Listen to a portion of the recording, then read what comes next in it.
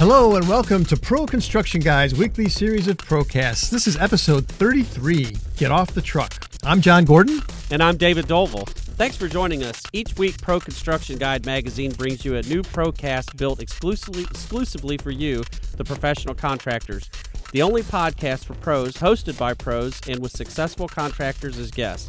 You can listen to any Procast at proconstructionguide.com or iTunes. Before we begin our conversation, we'd like to thank Rigid for sponsoring this podcast. Amen. And a little bit about John and David. David and I have been hosting a home improvement radio show for, I'd say next month, it'll be 21 years. Do a lot of things with a lot of different associations, remodeling association. But most importantly, if you want to learn about John and Dave, go to askjohnanddave.com. You can see a little bit about us there and some of the things that we do. We think what's most important here is talking about what's good for you, our pro listeners. And you know, we always like to let our pro listeners know how they can save time and save money. And one of the best ways I know is to sign up for the Pro Construction Guide email newsletter. It's loaded with really good, insightful articles like the ones in this week's newsletter about quick and easy HVAC fixes, how you can find a niche in the business by offering an aging-in-place service. And then best of all, these newsletters include kind of hefty discounts on all kinds of products just for contractors. And if you think all that is good, you're really going to like the price because it's free. How about that? John, what I really like about newsletters is that I don't have to download it. I just get it in my inbox. There you go. Any pro can sign up for the newsletter at proconstructionguide.com. It's easy to sign up, and as John said, the newsletter is free.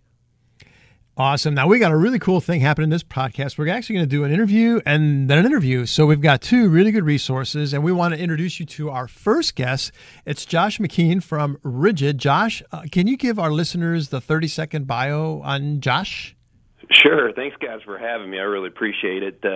I'm the director of sales for Rigid Wet Dry Vac, so I work exclusively with the Home Depot. I've been in the home improvement industry my entire career, and I'm based here in Atlanta, Georgia, and look forward to talking to you guys today. Awesome.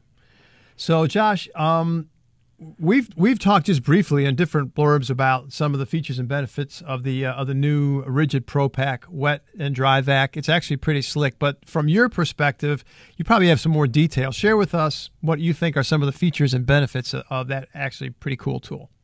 Well, you know, when most people think about a wet dry vac, they think of kind of the larger, typical drum-style wet dry vac. And what makes the ProPack really unique is its size and its design. It's only 4.5 gallons, and it's shaped like a toolbox. So the idea behind it is it's very portable, it's easy to carry around, and because of that toolbox style or design, you're able to actually stack stuff on top of it. It can stack on top of other things, easy to keep in your truck or on your van. It's just a great little tool that you're able to carry around, and again, portability and convenience is the big thing with it. And right now it's available at all Home Depot stores nationwide. What else makes the ProVac unique? Well, the great thing about it, too, is even though it is a little bit smaller, like we talked about in the 4.5-gallon size, it still has a 5-horsepower motor, which is actually the same size motor that we have in our 12-gallon. So even though you lose a little bit in terms of size, you don't lose anything in terms of power and performance, which is absolutely fantastic. And a great thing about it as well is, like I talked about, it's got that toolbox-style design. Everything fits within the actual vac itself. So your 7-foot hose, your 20-foot power cord, the filter, all of your accessories stores within it so that when you have that on the back of your truck or in your van, it's not going to fall out. You're not going to lose anything when you're on the go. Easy to change the filter on that one, Josh? Super easy. You just pop it right on and right off. We have our patented quick lock feature on all of our filters, so there's no screws, anything to lose. You just pop it right on and right off. Cool. Now, there's other wet-dry rigid vacs available at the Home Depot, yeah? Yeah, we've got, of course, a full assortment that's there right now, but one of the other new items that we have is our 18-volt rigid cordless vac. Home Depot believes, and we do too, that one size doesn't really fit all for the contractors that are out there. So we've kind of taken on the idea of letting the pro and the contractor add to their arsenal. What might work for a 12-gallon or a 14-gallon vac, may not be the best on every single job site. So the cordless vacs that we have out there are a little bit smaller, and of course they have all the benefits of a cordless power tool in that you don't have to have electricity. And our vac actually runs on any rigid 18-volt battery that's out there. since the beginning of the rigid cordless program, so that makes it super convenient and no guesswork in terms of what battery might fit it. And again, it's a 3-gallon, so it's small, it's portable, and it's convenient, and it's a great vac to add to the contractor's arsenal. Typical runtime on it, guys, is about 12 to 15 minutes, and what we've found over time is that the typical cleanup job on a job site is around 6 minutes, so you're usually going to get about 2 full cleanups on each battery charge. Right. So it's a great secondary vac rather for any of the smaller jobs that you might have out there, whether it's a smaller space that you need a small vac to get into, or you just simply don't have the power. Awesome. So look, we've been very, very careful for 20 plus years not to have infomercials. So if we're talking about a product like this, we're talking about it because we really believe it's going to bring value to your business. It's going to make your business better so by being aware of it and, of course, engage and using it. So, Josh, thank you very much for joining us today on this Procast, and many thanks to Rigid for the sponsorship that they bring to our Procasts. Thanks for having me on, guys. I really appreciate it. Awesome. Have a great one. Bye-bye. Bye. So, on with the show. This morning, we're talking about how you, the professional, can get out of the field and start making more profit. Our guest today is Ryan Parsons, the co-owner of Brothers That Just Do Gutters. Welcome back to the Pro Construction Guys Weekly Procast, Ryan. Can you kind of remind folks, this isn't your first time with us, so just remind folks, 30-second bio on Ryan Parsons. Great. I'm Ryan Parsons with the Brothers That Just Do Gutters. We started in 1999, and now we are also a national franchise. You can find out more at brothersgutters.com or brothersfranchise.com. Thank you. Awesome. So, Ryan, you've done something that I really like, by the way. You just kind of put things into 3 steps. I like 3s. My brain, and I don't think it's radically different. Well, I shouldn't say that. Than most brains. That a lot of people line up to have an opinion about that. But anyway, I think we can remember things in 3s. And I know that you say that there's 3 steps that are going to allow a contractor to get out of the field and help them make more profit. What are those 3 steps? The 3 steps that we've narrowed it down to are 1, know your numbers, 2, train like it's your job, and 3, manage production. Okay, so that sounds really good, and I bet it looks good on a PowerPoint slide, but we need some explanations. So there's only that 200,000 steps, in between them, but we'll do these 3. Okay. So first step. All right. Go ahead. No, tell us. Go ahead. It's yours. You got the mic. What the first step in the process is? Know your numbers. Know your numbers. All right. So knowing your numbers, that's one thing. It sounds silly because most of us are in business, and the people that are listening to this, and we at one point were the guys doing the work. So what we realized is we were just kind of basically working hard, and we didn't really know our numbers. We kind of knew what our competitors charged per foot or per square or how much we should be charging. So we kind of just set off on this adventure of business by basically charging what we think we're supposed to be charging, but we really don't know any of our numbers. So what we really had to do is to kind of know our numbers, and it wasn't just the numbers that we charge.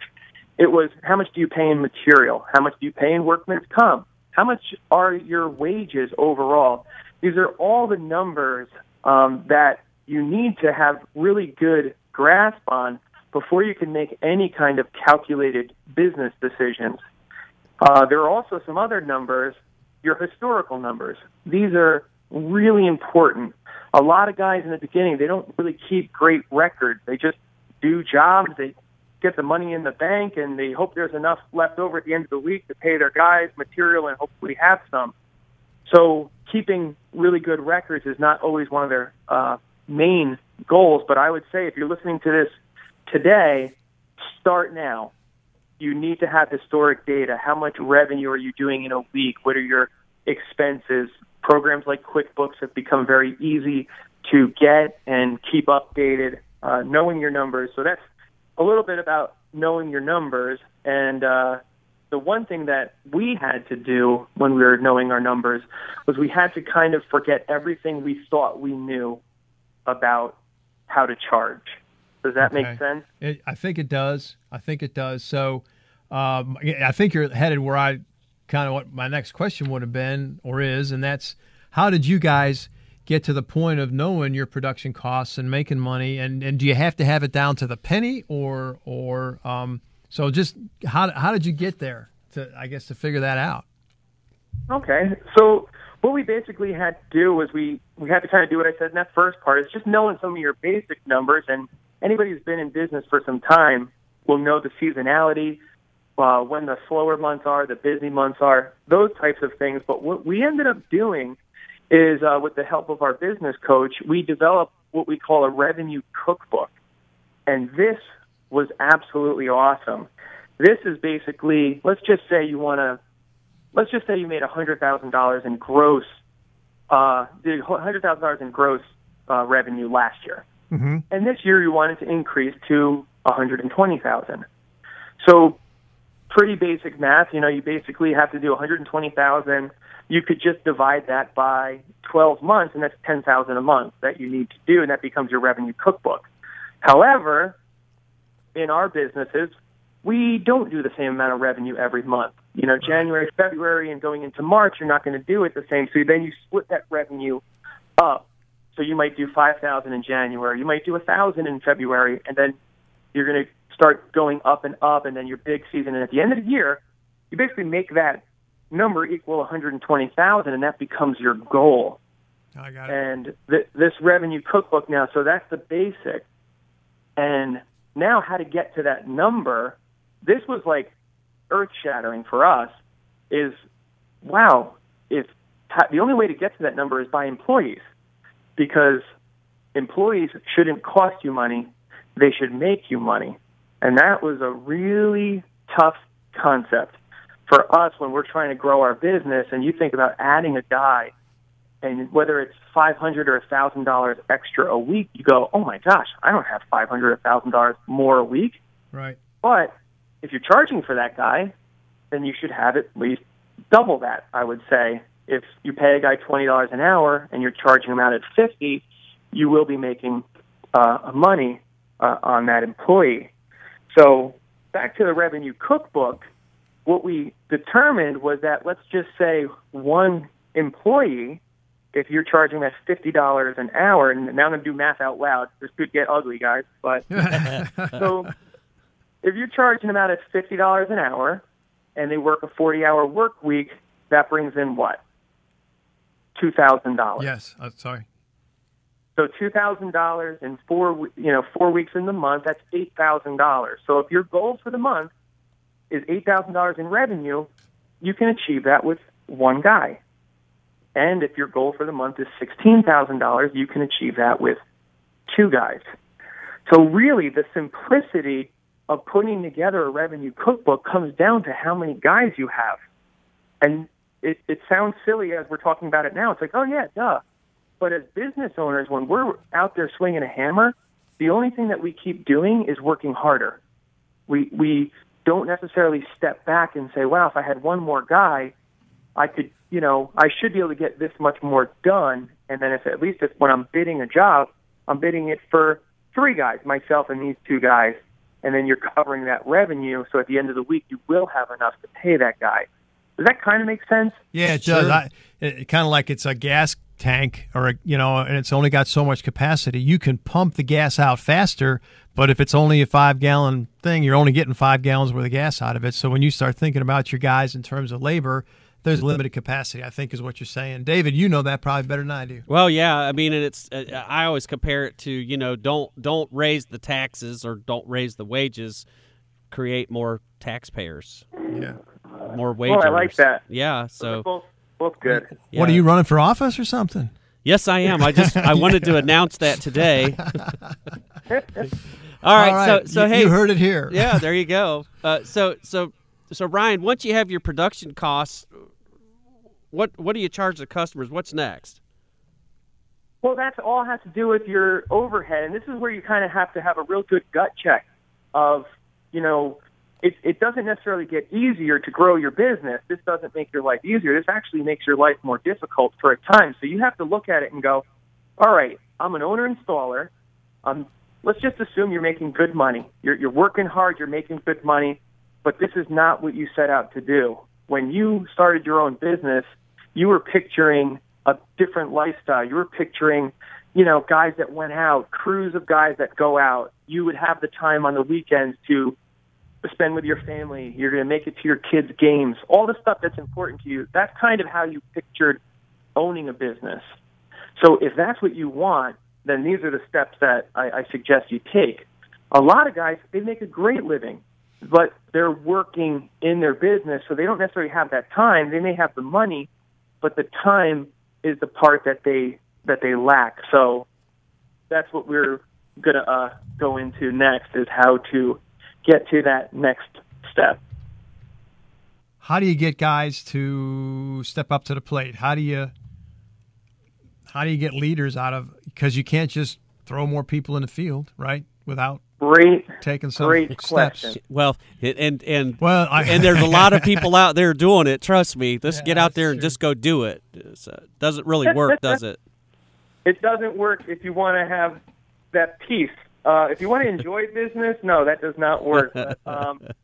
So what you have to do is, now you know your numbers. You've got your revenue cookbook. You kind of have a really good feeling like, all right, this is, if I'm going to grow, I know I need more guys. So now you have to really, this is hard, and this is hard for most guys at this point, is you got to look at your current guys that you have working for you. Yeah. And you might have a great technician. Let's just say you got one guy, he's awesome. Yeah. But you don't like to leave him alone with clients. If he shows up Mondays, that's a miracle. He might have a lot of other baggage. If he comes with a lot of buts, he's a great carpenter, but, he's late a lot. He's a great this, but, you try and tell him how to do something different, and he doesn't want to hear it. If you got a guy like that on staff, you cannot build a company on him. Right. It's a shame, because there's tons of guys like that, and they have the talent. You're like, man, if you could just get your crap together, you could own this company. You could do whatever you want. Well, and it's hard. You got to be careful, too, because you may not want to just get rid of a guy who's a good technician, because those guys are not just falling off trees out there. So no, they're not. But guess what? There's good technicians that are working everywhere that are really underappreciated and underpaid. There are guys and companies out there that don't treat their employees great. And you have this guy, he's dedicated because he wants to provide for his family. He shows up on time. He does a great day's work. But at the end of the day, he's not happy. Yeah. So there are guys, but you're right. They're pretty much the guys that have jobs. And I'm not telling you to go poach your competitors' people, but if you get the word out there that you're looking for a guy that, can lead, and they want to work up in a company, and you want to provide them something better, then that's how you can get that guy. Talk about the skills ladder thing that you guys do. Okay, no problem. So this goes into training. So you got these guys, and what we found for years is that we were just like, we were good bosses and we were nice to our guys, but we weren't really investing in them. And they were kind of feeling frustrated. A year would go by, then they'd ask about a raise, and we'd go, oh, yeah, okay, yeah, we'll give you a little more money. But what we did is we realized that there was no career path. There was no vision for our guys. So we developed something called the skills ladder. And basically at the bottom level is apprentice, then installer assistant, then junior head installer, senior head installer, and field supervisor. These are all positions with our company, and they're all categories right next to each one that says what you need to be proficient at in order to get a raise and get to the next level to become an apprentice, to installer assistant, to a junior head. And that really was pivotal in us changing not only the structure of our company, but the culture. Our culture is absolutely amazing, if I do say so myself. No, that's good. That's good stuff. That's great. Exactly what you want. Yeah. So this next section, I call it train like it's your job. And that's what we did.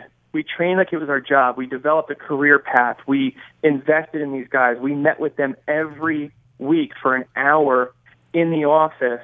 We would go out on site, manage everything. We read every client testimonial to them. So we continually invested in them. And I would say, when you're at this phase, you're going to be out there with the guys, but you're going to be trying to get them to lead. So you're going to start taking the back seat as the owner, and you're going to say, all right, installer, or let's call him Bob. Hey, Bob, all right, here's the job today. Why don't you tell me how you're going to approach this? I want you to lead.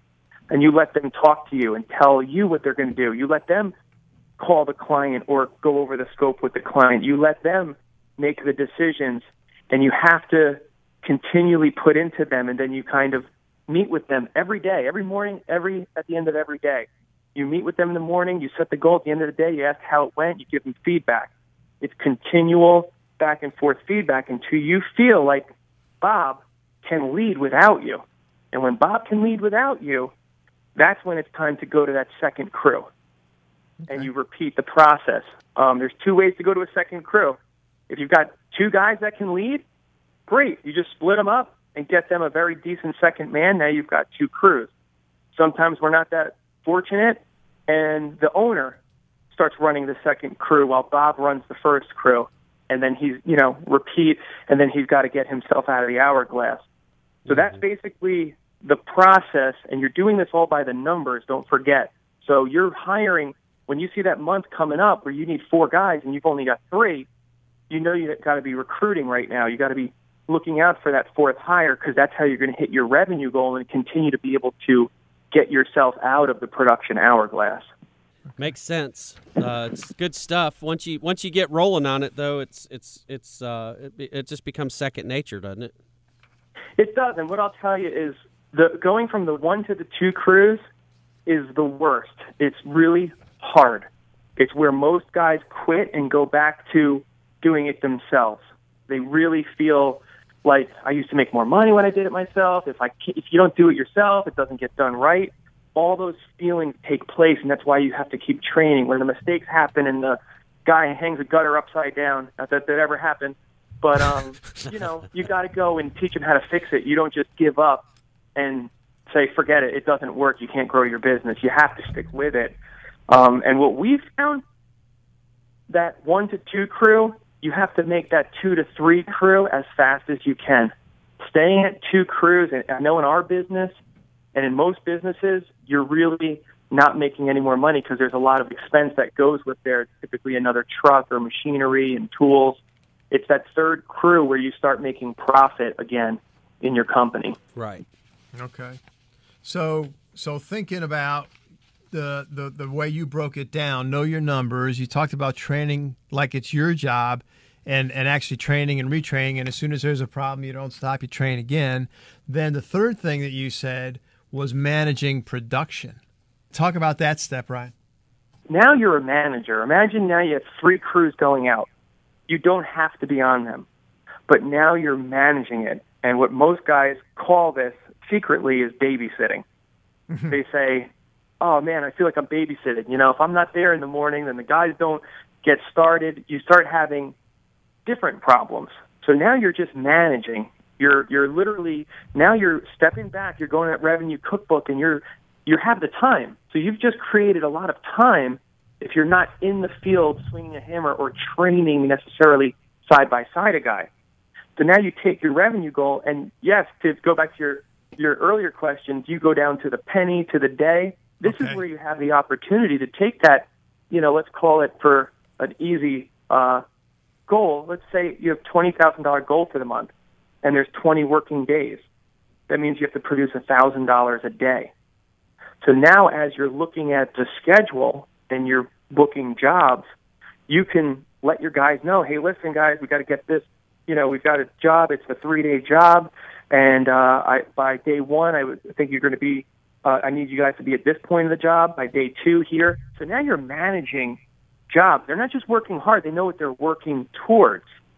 You're helping. You're training now more in, let's just say, a classroom environment.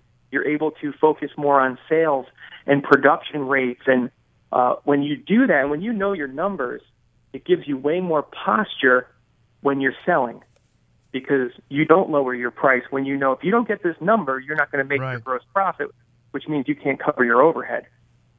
So it all links together. So now when you're managing from a point of knowing exactly what you need to do. It's not just about working hard anymore. It's about working smart.